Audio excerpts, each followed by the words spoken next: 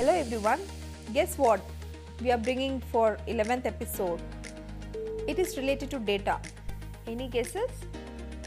Just think, if you have guessed it as data center, then it is right. So let's move on. To put it simply, a data center it is a facility created by an organization to store its data, especially critical data of its application. You might know Google. To serve you with instant result, the website is stored securely in Google Data Center.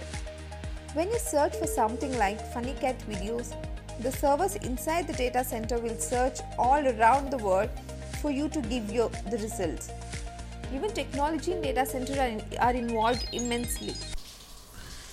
This podcast was created on Hubhopper Studio. If you wish to start your own podcast for free, visit www.hubhopperstudio.com. Hubhopper is India's leading podcast creation platform. Start your podcast with Hubhopper Studio and get your voice heard across platforms like Spotify, Gaana, Google Podcasts, Wink Music and more. Click on the link in the episode description or visit www.hubhopperstudio.com. Modern DCs are evolved so much that it has been shifted from traditional physical servers to virtual servers. I will talk about the virtualization in future episodes. Why exactly these DCs are much important for businesses. For email and file sharing, delivering the software to the internet, customer relationship management, big data, virtual desktops, and for much more. And there are 4 standards for any data centers, starts from tier 1 to tier 4.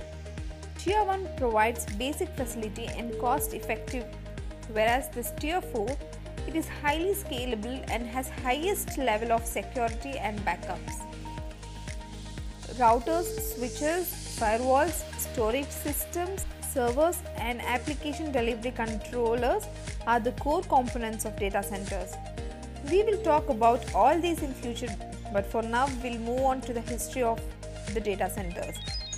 The origin of data centers can be tracked way back to 1940s, where the early computer systems were present like ENIAC. It is nothing but the electronic numerical integrator and computer.